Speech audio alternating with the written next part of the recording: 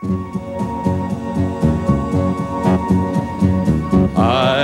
went out walking through streets paved with gold, lifted some stones, saw the skin and bones of a city without a soul.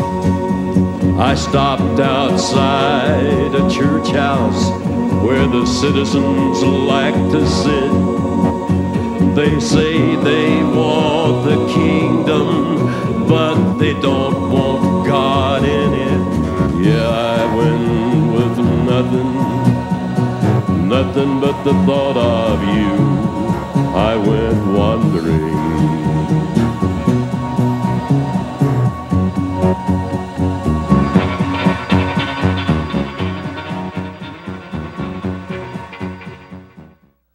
Live from the Mecca of Mormonism, this is Heart of the Matter. I'm Sean McCraney, your host. Streaming video, if you want to watch the show, just call your friends, tell them to get on the internet, www.bornagainmormon.com. Go to the TV show, click on that, and it will say Watch Show Live. Click on that, and you can watch it streaming video from anywhere in the universe. A house guest tonight, we have Johnny, who brings great candy. Simeon, who calls himself the cool one. We have Logan. We have Jimmy. These are all the lumberjacks, intimidating folk. We have Reed, and we have Mike, our resident scholar. A shout out to these guys. We also have a shout out to Tamika in Lehigh and to Mary Marguerite Blanche DeBose, my favorite woman on earth. That is my wife. Bookstores. We have Born Again Mormon is carried in Benchmark Books here in Salt Lake City, Oasis Books in Logan, Christian Gift and Bible in Midvale and in Sandy. If you're interested in getting that, you can also get that by going to our website. And you can buy it from the stores, you can buy it from the website, you can get it from us free if you are in a financial strait. It doesn't matter to me which way you get it. Honestly, we just want you to get it and read it and give it to your LDS friends. Sandy Ridge Community Church with Pastor Travis Mitchell is going to start a whole series on the Trinity, which is a very interesting topic. He's well qualified, and I'll announce later on when that's going to happen, but look forward to that. A reminder that Christ Evangelical down in Happy Valley is meeting at UVSC Grand Ballroom on Sundays at 11 a.m. If you're anywhere near BYU, you ought to check this gathering out. This week's Andy's Christian movie recommendation from Andy Aaron Arness, my actor friend from San Francisco who goes and he watches all good Christian films, recommends, I haven't seen it, but he gives it a AAA, Mrs. Potter. And you can go to www.bornagainmormon.com and you can watch that film, read the recommendations. Heart in the Church. Those of you in the Logan, Brigham City area, even Ogden, we're going to have a Heart in the Church this coming Monday. The First Presbyterian Church on Center Street at 7:30 p.m. in Logan. All are invited. Bring your questions, and we'll have a great time talking about the Lord and Mormonism relative to biblical Christianity. Who are you? Just kidding. All right, we're starting. We're going to talk about something. This is my good friend, Jeremy, and he has something to say. Have something to say. Yes. Go see Meet the Robinsons too. I know I'm not Andy, but oh no, don't listen to this. Okay. No. We are doing Heart on the Sea this year, and it's something that I started last year. We called it Fishers of Men, and what it is men have a passion, a desire, just God put inside of us to hang out together and to bond and unite. And what we're doing, and Sean's graced us with his presence. He's going to read a lot of books on this trip. We have chartered our own boat out of San Diego, and we are going on a deep sea fishing trip. We're going to go out of Point Loma. It's about 5 minutes from the San Diego airport. We're going deep sea fishing for tuna, for lingcod, all these amazing fish. But we have the boat all to ourselves, and there'll only be about 20 men on it. It's an 80-foot boat.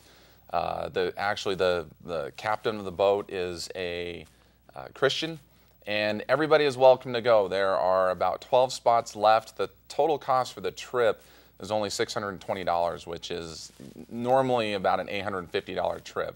That includes the boat, fishing, all your tackle, all your meals. The only thing you really have to buy are drinks, pay to clean your fish, and if you want to tip the crew. So it's a time for people to bond, to unite, to get together. Awesome. Yeah, and I just want to invite everybody to go. So if you're interested, please email me. I think they'll flash my email. It's at jerm_rob@yahoo.com, or you can call my cell phone, which is 403-9593. I know I'm giving it out on the air, but that's okay. He's no a prank brave calls, man, yeah. brave man. Hey, it's not going to be like The Deadliest Catch. It's going to be a great time. It won't be rough seas, Mexican waters, and all men on that worshiping God. Be a great time. Absolutely. We're going to pray. We're going to worship. We're going to just catch fish. Catch fish, absolutely, and just bond. So whether you're LDS or Christian, Buddhist, whatever, as Sean always says, you're invited on this trip. We want to get as many people as possible on this, so that so that we can just talk about all the things that Sean talks about on the show. Talk about what God has for us. My passion is for men to leave from this trip and come back as better husbands, better fathers, better friends, better fishermen. Yeah, and hopefully with a lot of tuna, which is really good. All right, man. All right, thanks, Sean. Thanks, brother. Take care, buddy. Okay. RNC of Orem, Utah, were at their grandparents' house a couple weeks ago, and they picked up a March 2007 Ensign magazine, and that's an LDS magazine, and they sent this to me, and I just want you to hear that. I think it's important. Regarding sin, this magazine currently says, quote, "For serious sins, we will need the help of a bishop or another appropriate priesthood leader to complete our repentance. We then must let the Savior judge whether we or he must make the final payment for sin." Okay? That's in the recent LDS Church magazine, The Incident. It says that for serious sins, that we have to go to the bishop to complete the repentance, and then the Savior will decide whether you suffer for that sin or if he will accept the suffering for that sin on the cross. I'm just reading what comes out of their manuals. So you had a big church conference a few weeks ago, and yet you're still putting out things like this. It's complete hogwash. It is soteriological hogwash. Jesus paid for all sins. You go to him with a contrite heart and a broken spirit, and he will forgive you. And he takes that sin on, irrespective of what sin it is.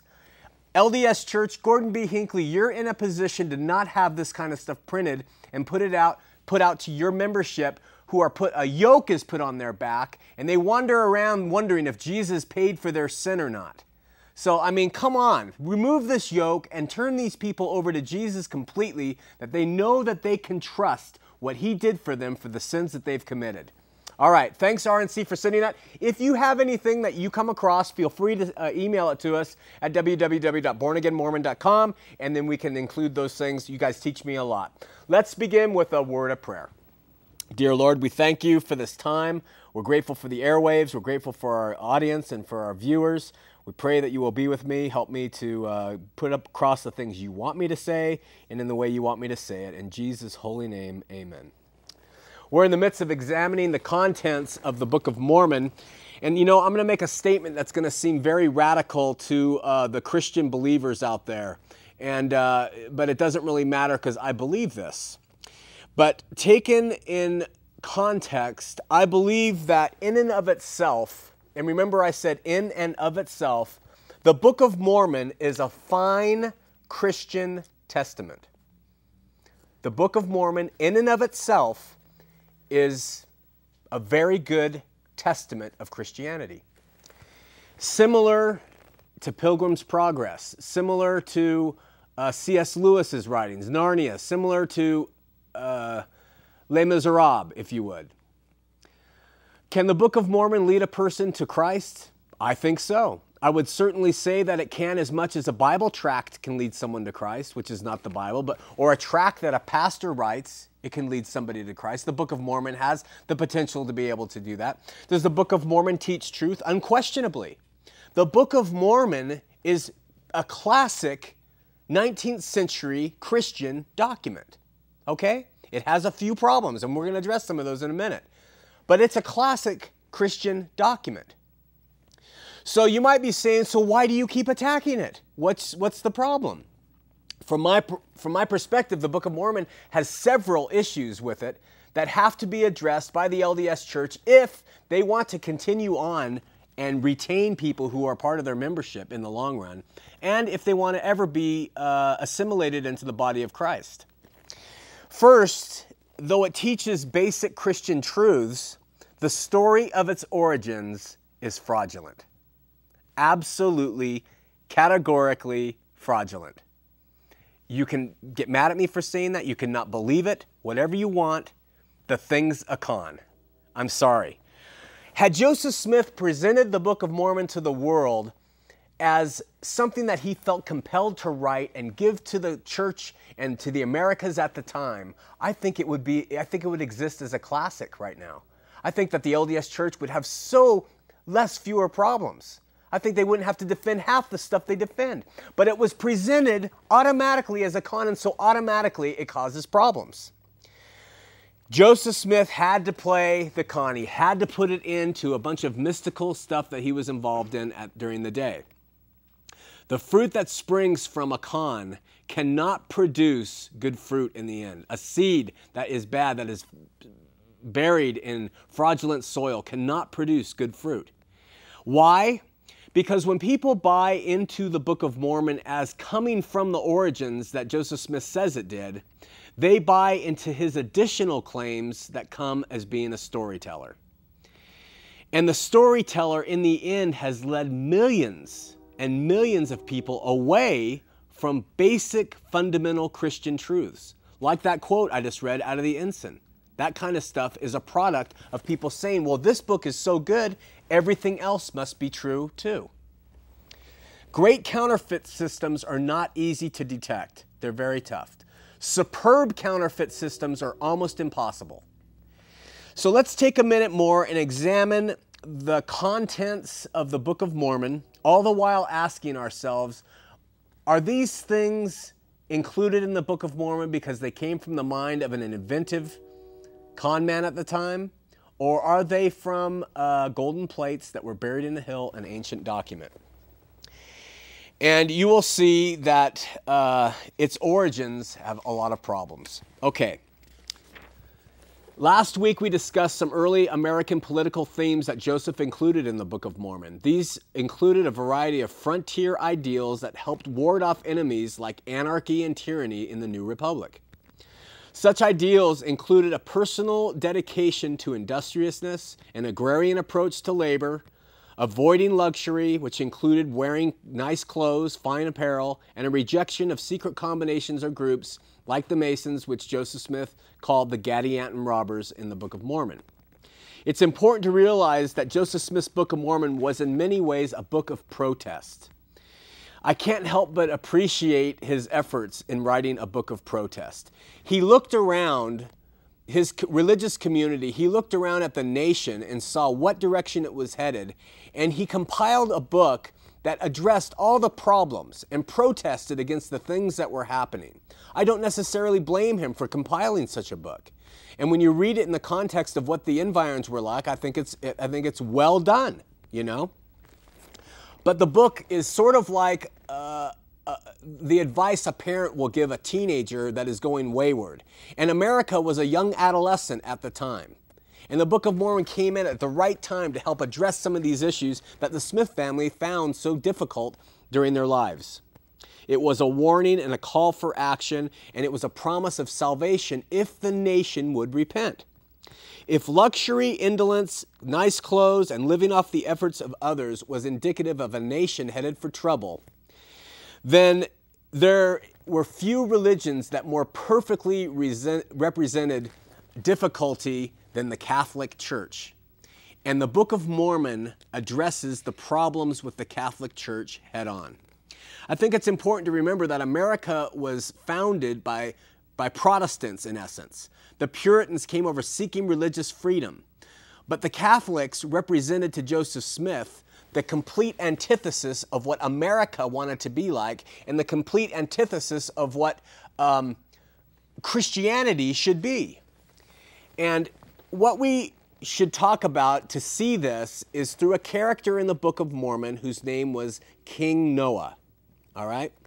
Now, as a side, and in my opinion, and this is just my opinion as being a novice or inexperienced writer and reader, I think that you can tell a lot about a writer when they write stories where their characters are not very complex. If you find wooden characters in writing, in literature, you'll see a very immature author. If you read the biblical accounts of their prophets, you see both sides of the picture. If you look at David, David was a man of great ability, a man after God's own heart, a man who was full of success, a man who was full of failure, a murderer, an adulterer, a repentant man, a poet, a musician. He was really multifaceted. And most biblical characters, you're going to get something like that about them as you read through the Bible. But when you read the Book of Mormon, you get single dimensional wooden characters that they represent one thing. And I believe that's the result of an immature writer.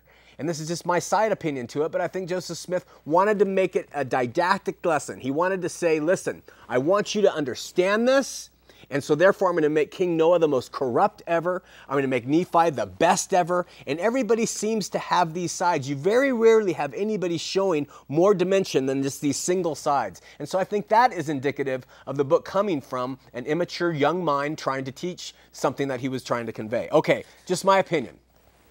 Where the Nephite leaders typically fit the hardworking agrarian model of virtue, King Noah was the ultimate model for corruption. No other Book of Mormon character more readily represents all that was wrong with a religion or with the people, all right? Joseph wrote that King Noah in the Book of Mormon, quote, walked after the desires of his own heart and, quote, passed his time in riotous living with his wives and concubines, and surrounded himself with wicked priests who possessed similar penchants for luxurious hedonism. That's not a quote. Luxurious hedonism is not in the Book of Mormon. According to the Book of Mormon, King Noah and his priests were, quote, supported in their laziness and in their idolatry and in their whoredoms by the taxes which King Noah had put upon his people. Thus did the people labor exceedingly to support iniquity. Now, what would be the result of a person like King Noah in the Book of Mormon? If the Nephites, the good nation, followed this wicked King Noah, what would be the result that would happen? The result would be, one, they could be taken over by the savage Lamanites. They could be put into bondage. They could be forced to pay heavy taxes again. All this would be a result of them being a wicked nation. These were the very fears that occurred in America at the time. They feared the savage Indians would come in and take over what they were starting to establish along the coastline of the East Coast. They feared these natives would do that. And so this speaks to the same thing. They feared that the English would come back and reimpose these, laden them with taxes. This is the same thing going throughout the Book of Mormon, but set in a different way. All right? If these things weren't enough, these taxes and these bondages, the whole nation would then just fall into ruin, and then everything would be lost in the Book of Mormon that was held as a value. And the message was everything in America is going to be lost unless we repent, unless we follow after the righteous Nephite model, and unless we avoid the corrupt nature that King Noah and the Lamanites represent. Joseph took two of the greatest fears that Americans had, I talked about it last week, anarchy and tyranny, and he embodied them in the Lamanites and in King Noah, all right? But he didn't stop there. He also used the Book of Mormon to summarize the state of Christianity.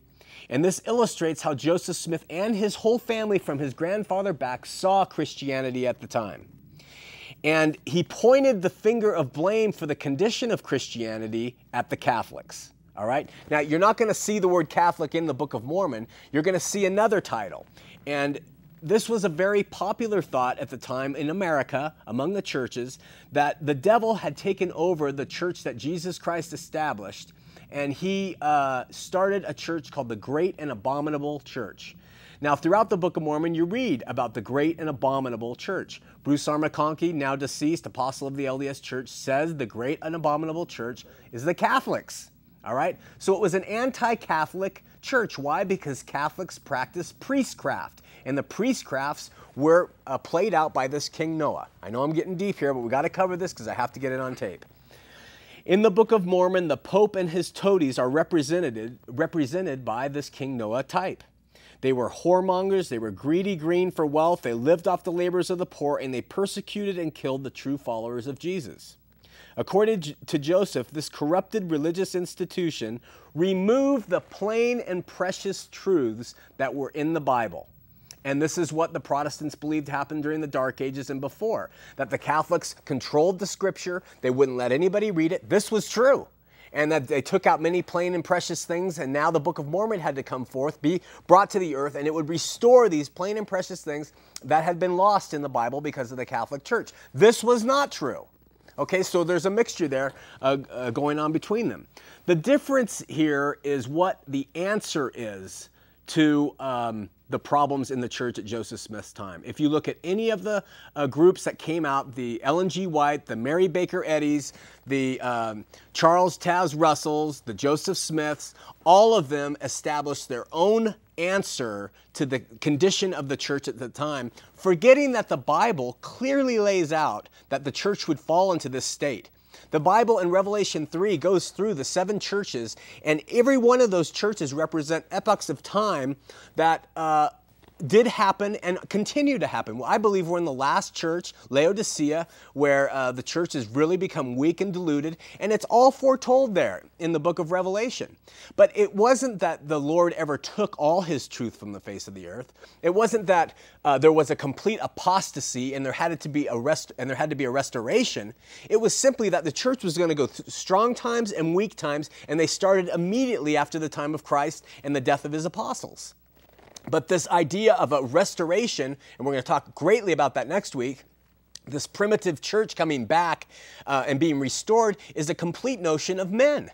Because there's always been a remnant of the true church. If you look from Noah's time, when the flood came, was there a remnant? Yes, because there were people on the ark. There's always been a remnant of God-fearing, God-believing people. If you look at the intertestamentary times between the end of the Old Testament and beginning of the New Testament, those 400 years there was a remnant there. The Maccabees were there. There's always been a remnant of God-fearing people. When the Jews were put in captivity in Babylonia, there was a remnant of believers that came through. There's always been a remnant. And when Jesus established his church and said the gates of hell will not prevail against it, he meant it. And he knew that it would not stop the church that he put forward. He established the church at the right time. If he didn't, it would be to say that Jesus came at the wrong time and Joseph had to come and make it right. We know that's not true when you look at the biblical record.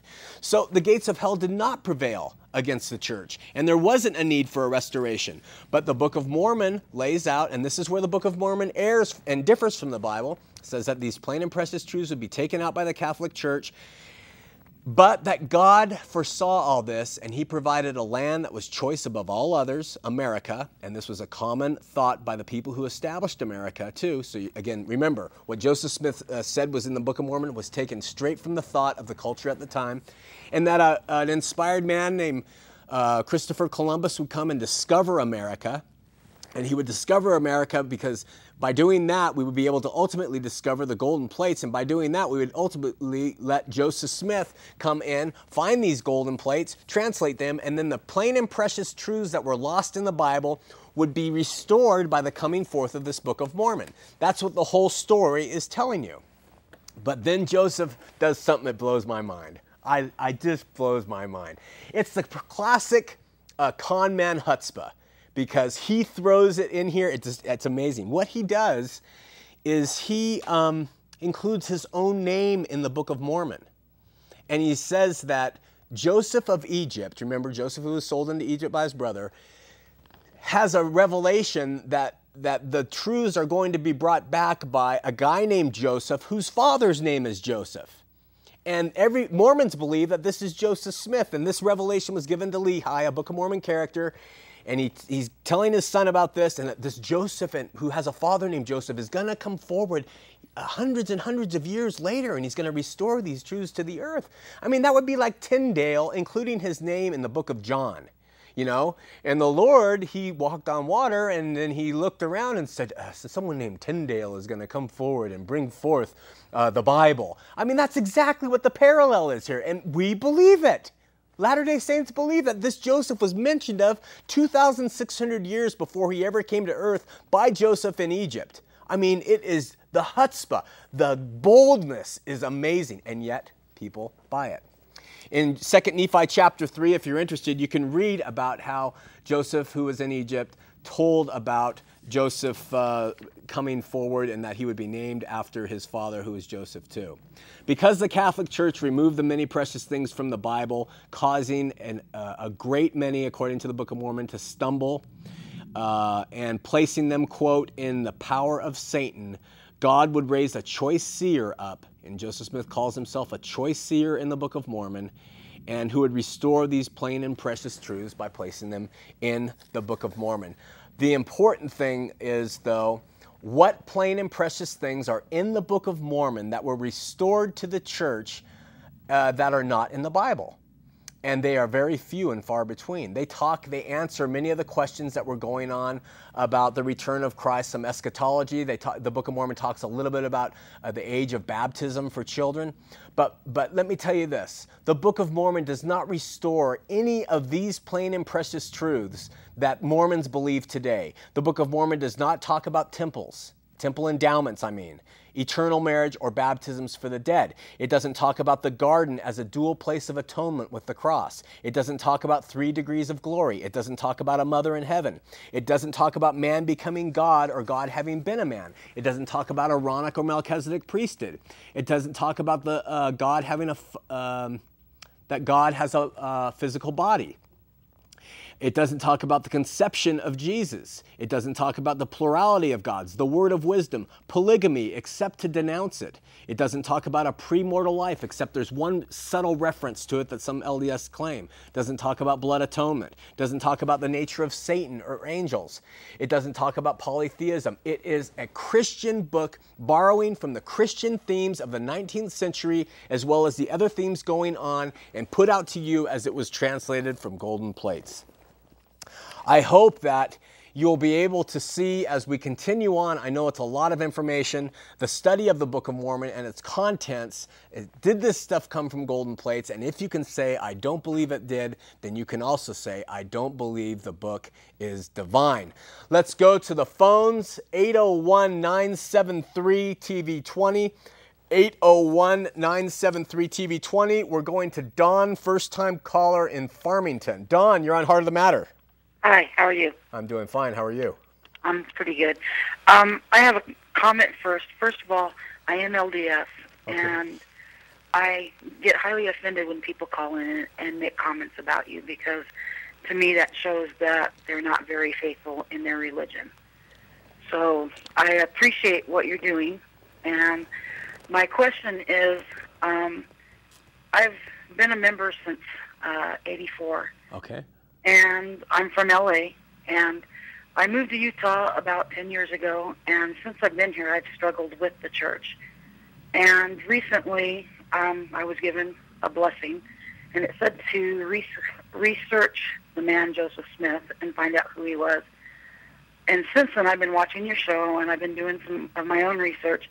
And now that I'm doing that and finding that I not necessarily believe everything that he's done or am happy with things that he's done, now the church is telling me, oh, you better be careful, you're on the verge of apostasy. Right.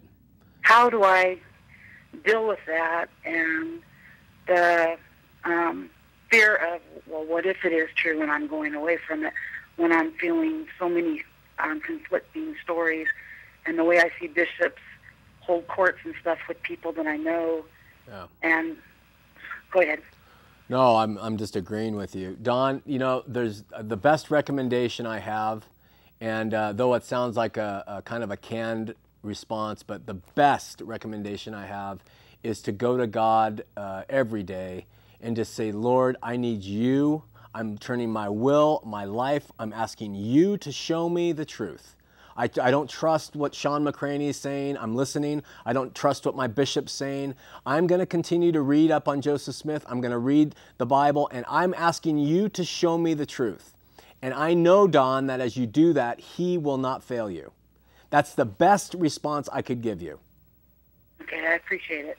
And you keep searching, because it's through that searching that you begin to discover stuff that you never learned when you joined the church in Los Angeles, and that they don't talk about now but still believe.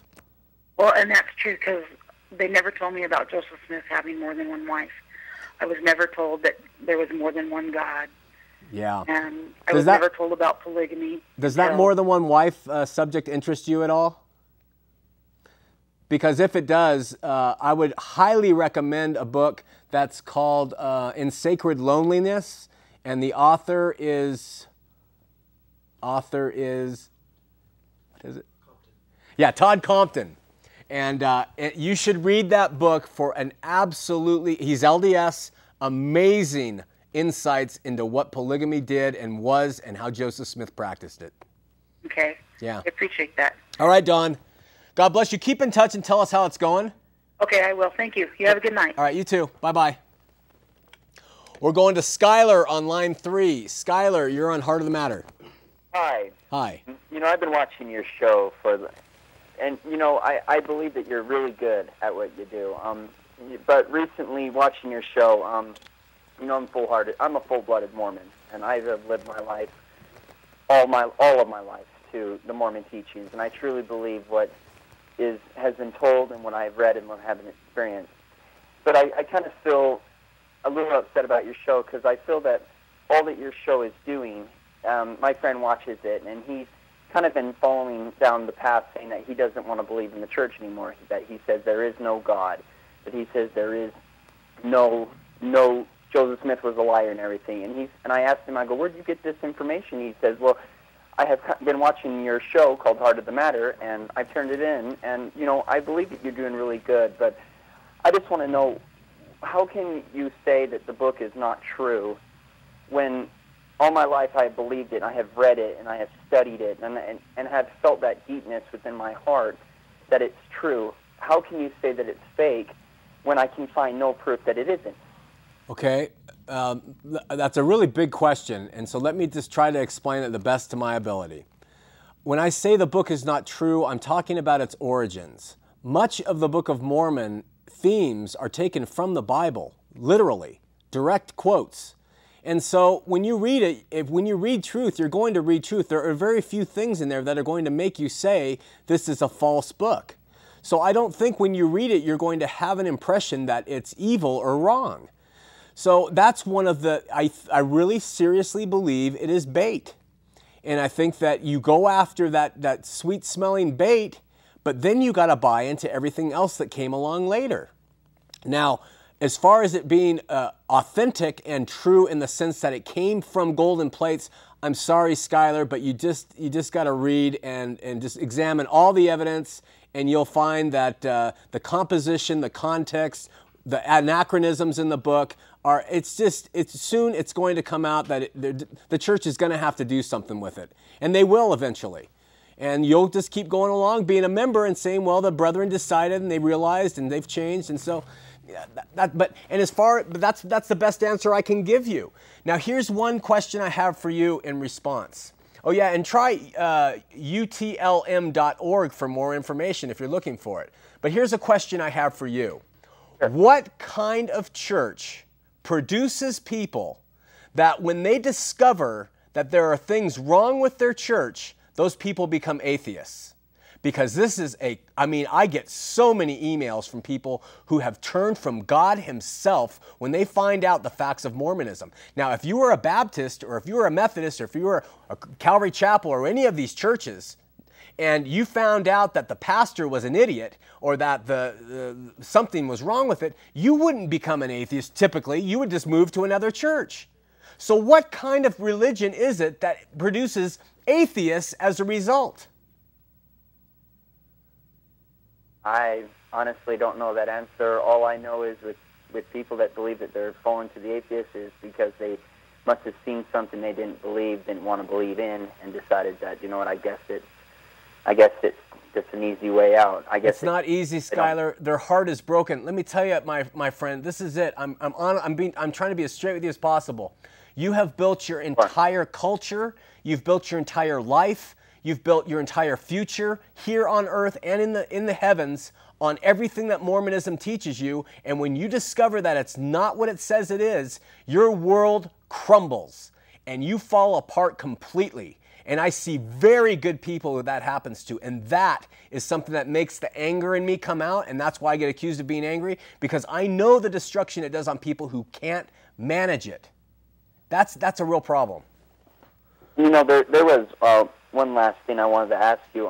You said, you know, I was reading the other day, and something just really came up with me. I read the Bible, and you know, I believe in it. I believe that that its truth is its truth. Uh-huh. And the other day I was reading, and I'm sure you have probably read D&C. I'm sure you have taken a look at Doctrine and Covenants. I was looking at one of the sections saying that God was told that there was going to be a war within the southern states. Uh-huh. And this was years before. This was in 1832. This was even before, you know, and I have really truly looked in the Bible, and I have not seen anything within the Bible saying, okay, there will be a war within the southern states that will cause slavery and that will cause great bloodshed upon the inhabitants of the earth. Skylar, the Bible, remember, was written for Jerusalem, and it doesn't talk about America. You know, it doesn't give prophecies for it. That's the first response. The second response is you really should read what was being said in the newspapers and by politicians and by all kinds of people about what was coming forward in America, that civil war was imminent, and that was no prophecy. That was just a speculative guess, and I'm not saying Joseph Smith wasn't smart. I think he could see the signs of the times, but if you read the contextual information of the time, you'll see that it was not as a miraculous of a prophecy as you think it was. All right, my friend? Okay, thank you, sir. Thanks for the call. Thanks for answering those questions for me. All right, thanks for being nice. Okay, bye. We're going to Suzanne, first-time caller, line 4 from Provo. Suzanne, you're on Heart of the Matter. Hi. First of all, I want to say I'm an ex-Mormon. I'm a returned missionary and an ex-Mormon. Wow. And I love your show, and I go to all your Hearts in the Church in Provo, Orem area. Awesome. And I have something I would like you to comment on. Okay. My cousin, who has become really dissatisfied with the church. He's a member, and he's really dissatisfied with the church. Well, he's kind of leaning towards leaving, but he's not quite sure. He was in his neighborhood and ran into his bishop, and, you know, he started a friendly conversation with the bishop, and he told him, you know, I talk to Jesus all the time, and he gives me a lot of comfort. And the bishop told him, you shouldn't be talking to Jesus, and you shouldn't be praying to Jesus. Right. And I just think, like this, I talk to Jesus all the time. I just think it's a load of bull, you know what. Yeah. And I just wanted to I thought this would be a good, some good discussion material, and I just wanted to get you to comment on that. Yeah, it is good discussion material, and it has to do a lot with their doctrine and their view of God the Father being separate and distinct from Jesus, that God the Father made godhood, and that Jesus' communications when he was on the earth were to the Father. Jesus' will was to the Father. Jesus prayed to the Father, and therefore us following Jesus should do the same thing, pray to the Father. And so they strictly enforce that. You don't hear prayers to Jesus. What makes a big difference in the Christian world when you become a Christian is you realize that Jesus and the Father and the Holy Spirit are one. And so when you pray to Jesus, you're praying to the Father, you're praying to God, one God, not polytheistic. And so those lines separate. I have to tell you, though, when I came out of Mormonism, it was a good long while. Even when I went to school with a bunch of Christians, I still had trouble praying to Jesus. I mean, it was just put in me. You just don't pray to Jesus. But then I also realized that when I was really in trouble that I would say, oh, Jesus, help me. And that developed in me and grew to me that now it is a normative thing. So hopefully that bishop's advice will kind of sink into your brother or whoever he was heart and help him see the difference. Yeah. My cousin commented that advice made him feel really bad and negative for a long time, and he, it had a negative effect on him and made him feel really negatively towards the Mormon doctrine about Jesus. Good. Those type of experiences help lead people out. And they did with me, and they did with a lot of other people, so that's a good thing. Yeah, definitely. And there's also biblical examples of people praying to Jesus. I think Stephen, when he was stoned, prayed to Jesus. I think he said, Jesus, save me, or whatever he said. But Exactly. Yeah. Hey, thank you so much for the call. Yeah, you're welcome. Look forward to seeing you in Provo or Maria and watching your show and enjoying it very much. So have a good evening. Thanks so much. Thanks. Bye-bye. Bye-bye. We have a Mr. D, first-time caller from Bountiful. These unique names scare me. I have to tell you, every time we get a unique name, a Zelf or a Mr. D, I get a little worried. All right, Mr. D from Bountiful, what's happening? Hi, Sean. I'm a first-time caller. I love your show. I just had an answer to your question, one of your questions last week about who named Hill Cumorah. Oh, good, yeah. I've gotten a few responses by that, and I forgot to bring them. Share it with us. Well, I talked to a relative of mine who was a dean at BYU, and he told me that actually that Oliver Cowdery named Hill Cumorah, and he said something to the effect of, out of the mouth of Cumorah comes the word, and that's sort of how it began. But he also told me some other interesting things. I asked him if he still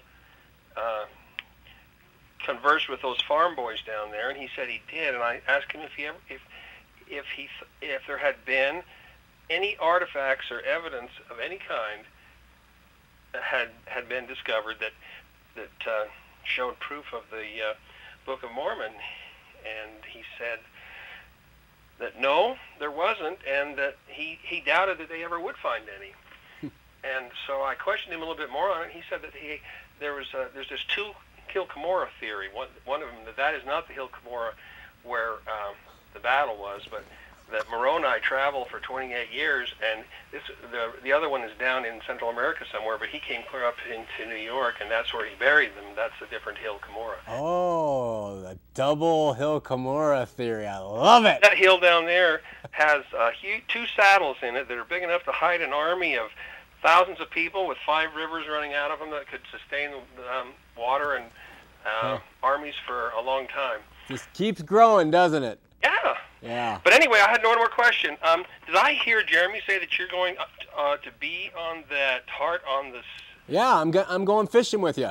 Well, I'm going too. I can't wait. Awesome. Well, email Jeremy, and I look forward to spending time with you, man. All right. All right. Thanks so much. You bet. Okay, bye-bye.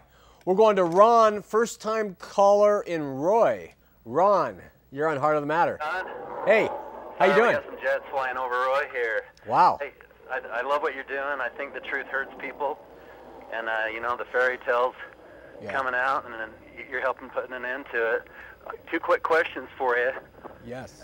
What language were they speaking when they left Jerusalem 500 years before Christ? Were they speaking Hebrew? I would assume so, yes. So when they got to the New World on their little submarines or whatever, what did they invent a new language, Sean? What did they just come up with this new language all of a sudden? Or would they have continued to speak Hebrew, do you think? I would have thought it would still be Hebrew, but I know there's all kinds of different things on that. We're going to cover the language in a few shows, but I don't know what happened to the Hebrew language. I know that the time frame for languages to die and change to other languages is way too short according to the scholars, but I'll have to get some more definitive facts on what the LDS say to that. Yeah, we'll have to get a glottochronologist, one who specializes in that. Yeah. My second question is, when they murdered Laban and stole the records, and they brought his sword, and so they had metal when they came to the New World. Right. Did they just start flint napping for the next 1,000 years? Because I know the earliest metallurgical records in South America, the earliest are only 1,400 years ago. Yeah. From what I know, and that was just simple copper work. And a comment the Hill Cumorah back east. I imagine, didn't Joseph Smith say that it opened up and there was wagonfuls and wagonfuls of plates? Yeah. That was in a vision, I thought. Is that... Joseph Fielding Smith, I thought, had the vision of that. I could be wrong. Okay. But the Hill Cumorah certainly in New York was the place where everything was to have taken place. This new theory of a different Hill Cumorah, I think, is recent. Okay. Probably and a product Sean, of farms. Do they know exactly where the Book of Mormon took place physically? Was it in South America or was it in the eastern United States? It was, no, I think it was in South America, but now they're changing that. I don't know the answers, what they're saying, because it's starting to get mixed up. Okay. Yeah. But we will cover that as we go on. Frederick G. Williams had a vision in the Kirtland Temple right when it was dedicated. Uh-huh. And his vision, and we have a copy of it in his handwriting, he knows the exact longitude and latitude of where they landed. Wow. And I'll get that email to you. Maybe I love it. Share it with your viewers. That'd be great. Yeah, that'd be awesome. Hey, I think you're doing great. Thanks so much. Thanks for telling the truth, man. Thanks for your information. Bye-bye. Love you too. Bye. Okay, we're going to Steve, first-time caller in Salt Lake. Steve, you're on Heart of the Matter. Hi, how you doing? I'm doing well. How are you? Pretty good. All right. You're on the air, Steve. Well, my question is, I want to find out, I'm a first-time caller, and I wanted to find out just exactly why you go to so much trouble to discredit the Mormon religion and then claim to be Christian on the other hand. Which Christianity basically embraces the belief that we don't bash other religions, we don't do those kind of things. And yet, from watching your program, that's what I'm seeing or hearing, is a lot of people who have decided they don't want to be part of the Mormon faith, and yet it's kind of a free-for-all about trying to kind of hammer the LDS people over and over again for no reason. The reason I do it, Steve, is because I am a Christian.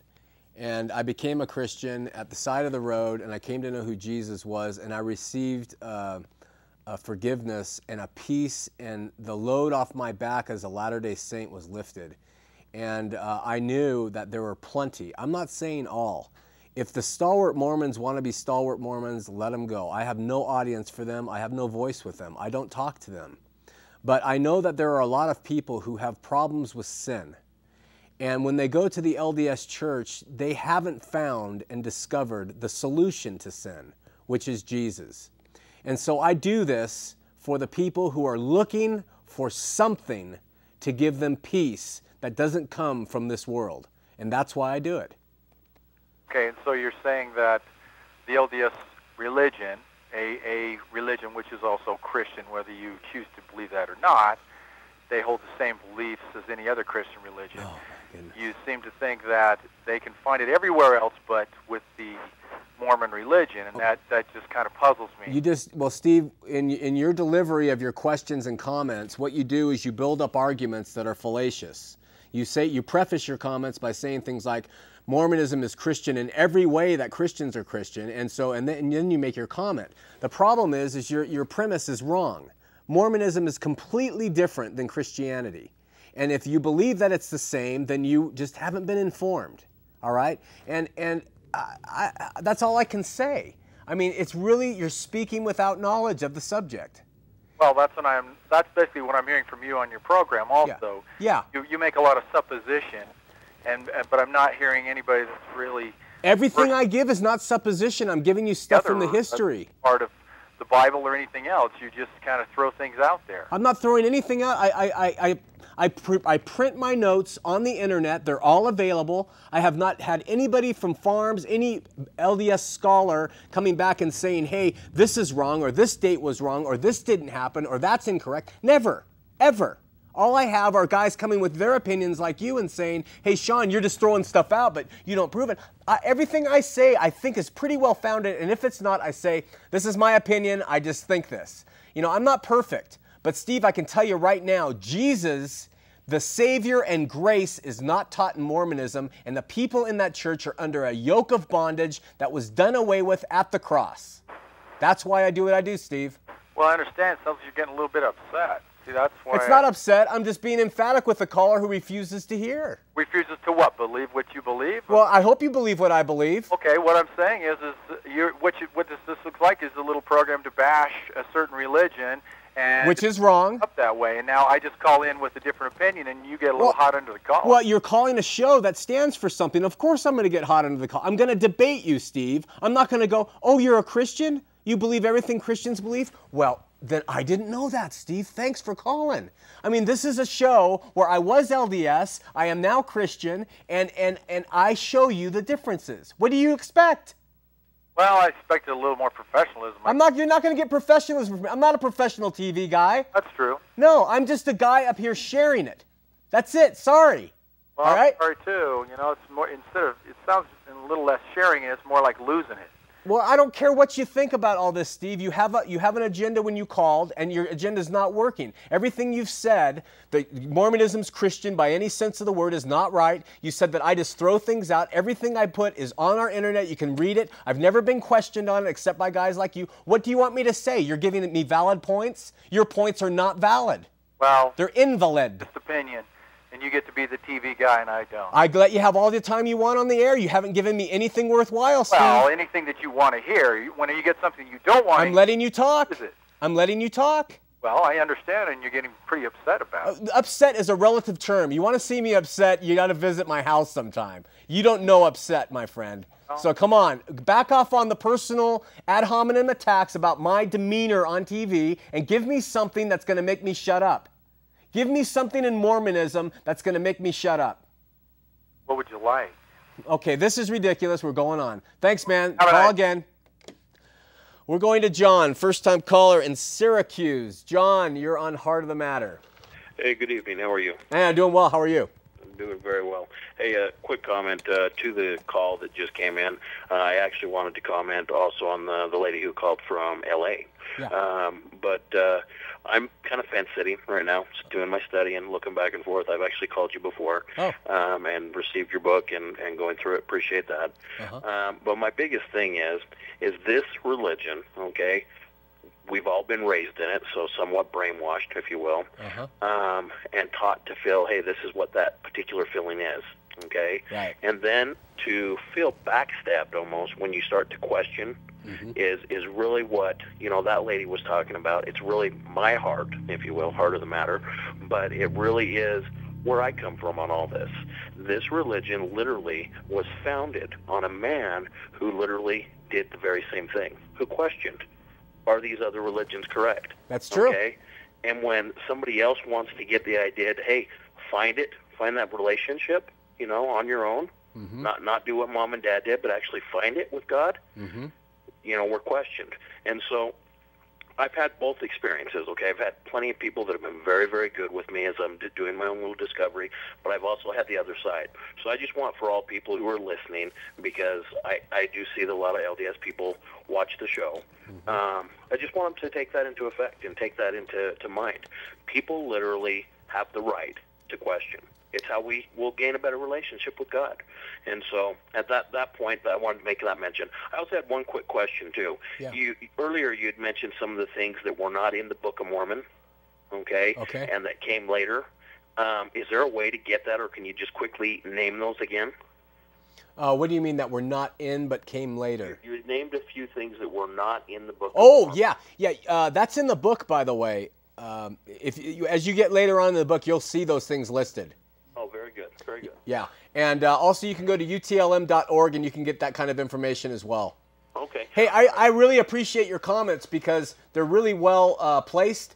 Search. I've said, don't trust me. You can take the information I give. Just search. That's all you need to do is search with an open mind. Yeah. Well, we appreciate what you're doing, and regardless of what a lot of people do call in and say, I think it makes people stop to think, and I think that's what most of us need to do. We're raised a way, and there has to be a time when you go on your own quest, your own vision, if you will, and I think you're stirring people up, so I appreciate it. All right, man. Thanks for the call. Bye-bye. By the way, I want you to know that Boyd K. Packer, I hope I'm not misquoting who this originally came from, but I'm pretty certain Boyd K. Packer said, "When the brethren have spoken, the thinking has been done." Okay? And I want you to know that I would want nothing to do with any organization that tells me the thinking has been done by somebody else. The Lord gave you a mind, He gave you a heart, He gave you eyes and ears. Use them and search out the truth. Okay? Let's go to the next caller. Scott, first-time caller in Taylorsville. Scott, you're on Heart of the Matter. Hey, Sean. Hi. Bless you, brother, for your strength and commitment Thanks, man. to helping LDS people. Praise God. Hey, I had a quick comment and a question. I was looking through the Doctrine and Covenants and Section 137 about, I was amazed to find out that it said that people who die without hearing, the gospel of the LDS Church automatically are heirs to the celestial kingdom, and those that live in faraway lands and that will receive the celestial kingdom if they don't get a chance to hear the gospel. And I wanted your take on that. I didn't know it said that, to be honest with you. Doctrine and Covenants, I didn't know that it said they inherit the celestial kingdom. I'll have to check out 137, you said? 137. It's the same part that talks about the children who die before they're accountable. Right. I knew that one was celestial material, die before the age of 8, before the accountability, but let me check out the other one. I'll comment on it next week. Verse 7 and 8. And then I had a question for you. You're a former Temple Mormon, yeah. I take it. Yeah. The stuff I've read in the God Makers about the endowment ceremonies are pretty much factual. Read the God Makers when I was on a mission. Couldn't tell you what he said, but I know Ed Decker is famous for saying ridiculous things. Sorry, Ed. And he's done more harm in the way people try to reach Mormons than good. And so I think that you have to be very careful when people start saying the kind of things that he has said in the past. Well, I read the book, and it kind of, I felt that at first, and then I started to feel, wanting to help Mormons instead of, I don't want to bash Mormons, and my finding, Jesus in my life helped me, and it makes me feel sad, that these people are being misled. Yeah. And so, I've kind of gotten away from the bashing and thing, but, it kind of makes me think that they're, the original lie that you will become gods, and the first lie is kind of what's being sold to Mormons now. Yeah, I think you're right about that. I think that's a good point someone else brought up in an email, and Satan whispered, you'll become gods as you eat of this fruit, and the same lie is perpetrated today. Really good comments, my friend. Hey, thank you. Okay, we'll talk to you later. Okay, bye. Bye-bye. We have a minute 30 seconds left. We have another caller, but we don't have time. I just wanted to thank you all for tuning in and understand that I do have a heart and love for Latter-day Saints.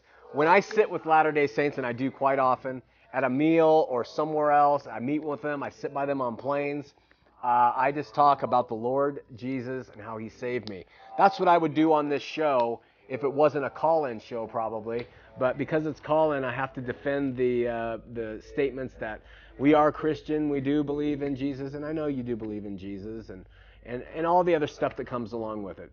So just understand this is for information, and we go on from there. Heart in the Church this Monday night, April 16th, 7:30 p.m. at First Presbyterian Church in Logan. All are invited. Bring your friends, believers, non-believers, Christians, LDS, doesn't matter. Love to meet you, talk with you, and we'll go about an hour and a half, and then it's done. So, Heart in the Church. Remember, if you have questions about the upcoming events, you can go to www.bornagainmormon.com and find out all the information you want. We also have a new blog coming up on there that's really going to be neat and give you a lot more liberty and freedom in posting and responding to different categories instead of having it as it's been set up. So I pray for you, I pray for me, and I hope you have a great week. We'll see you next week here on Heart of the Matter.